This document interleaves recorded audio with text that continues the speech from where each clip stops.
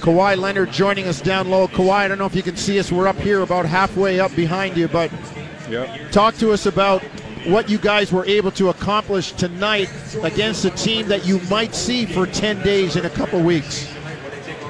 Just coming out playing aggressive the entire game, limiting them to one shot.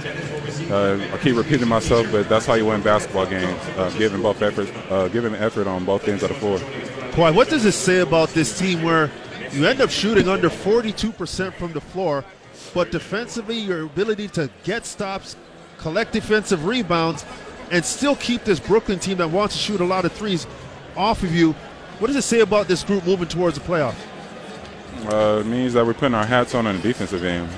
Like I said, if you limit a team to one shot and get a rebound, it's hard to lose the basketball game. And we're aggressive. We're getting to the free throw line, making our free throws, and that's what helps us when we have bad shooting games. Kawhi, talk to me about the play of Serge Ibaka. He's tremendous off the bench tonight with 23 and 12.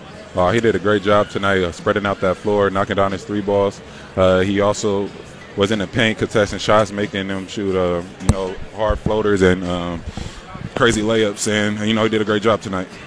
Kawhi, thank you for your time, man. We'll see you in Charlotte. All righty.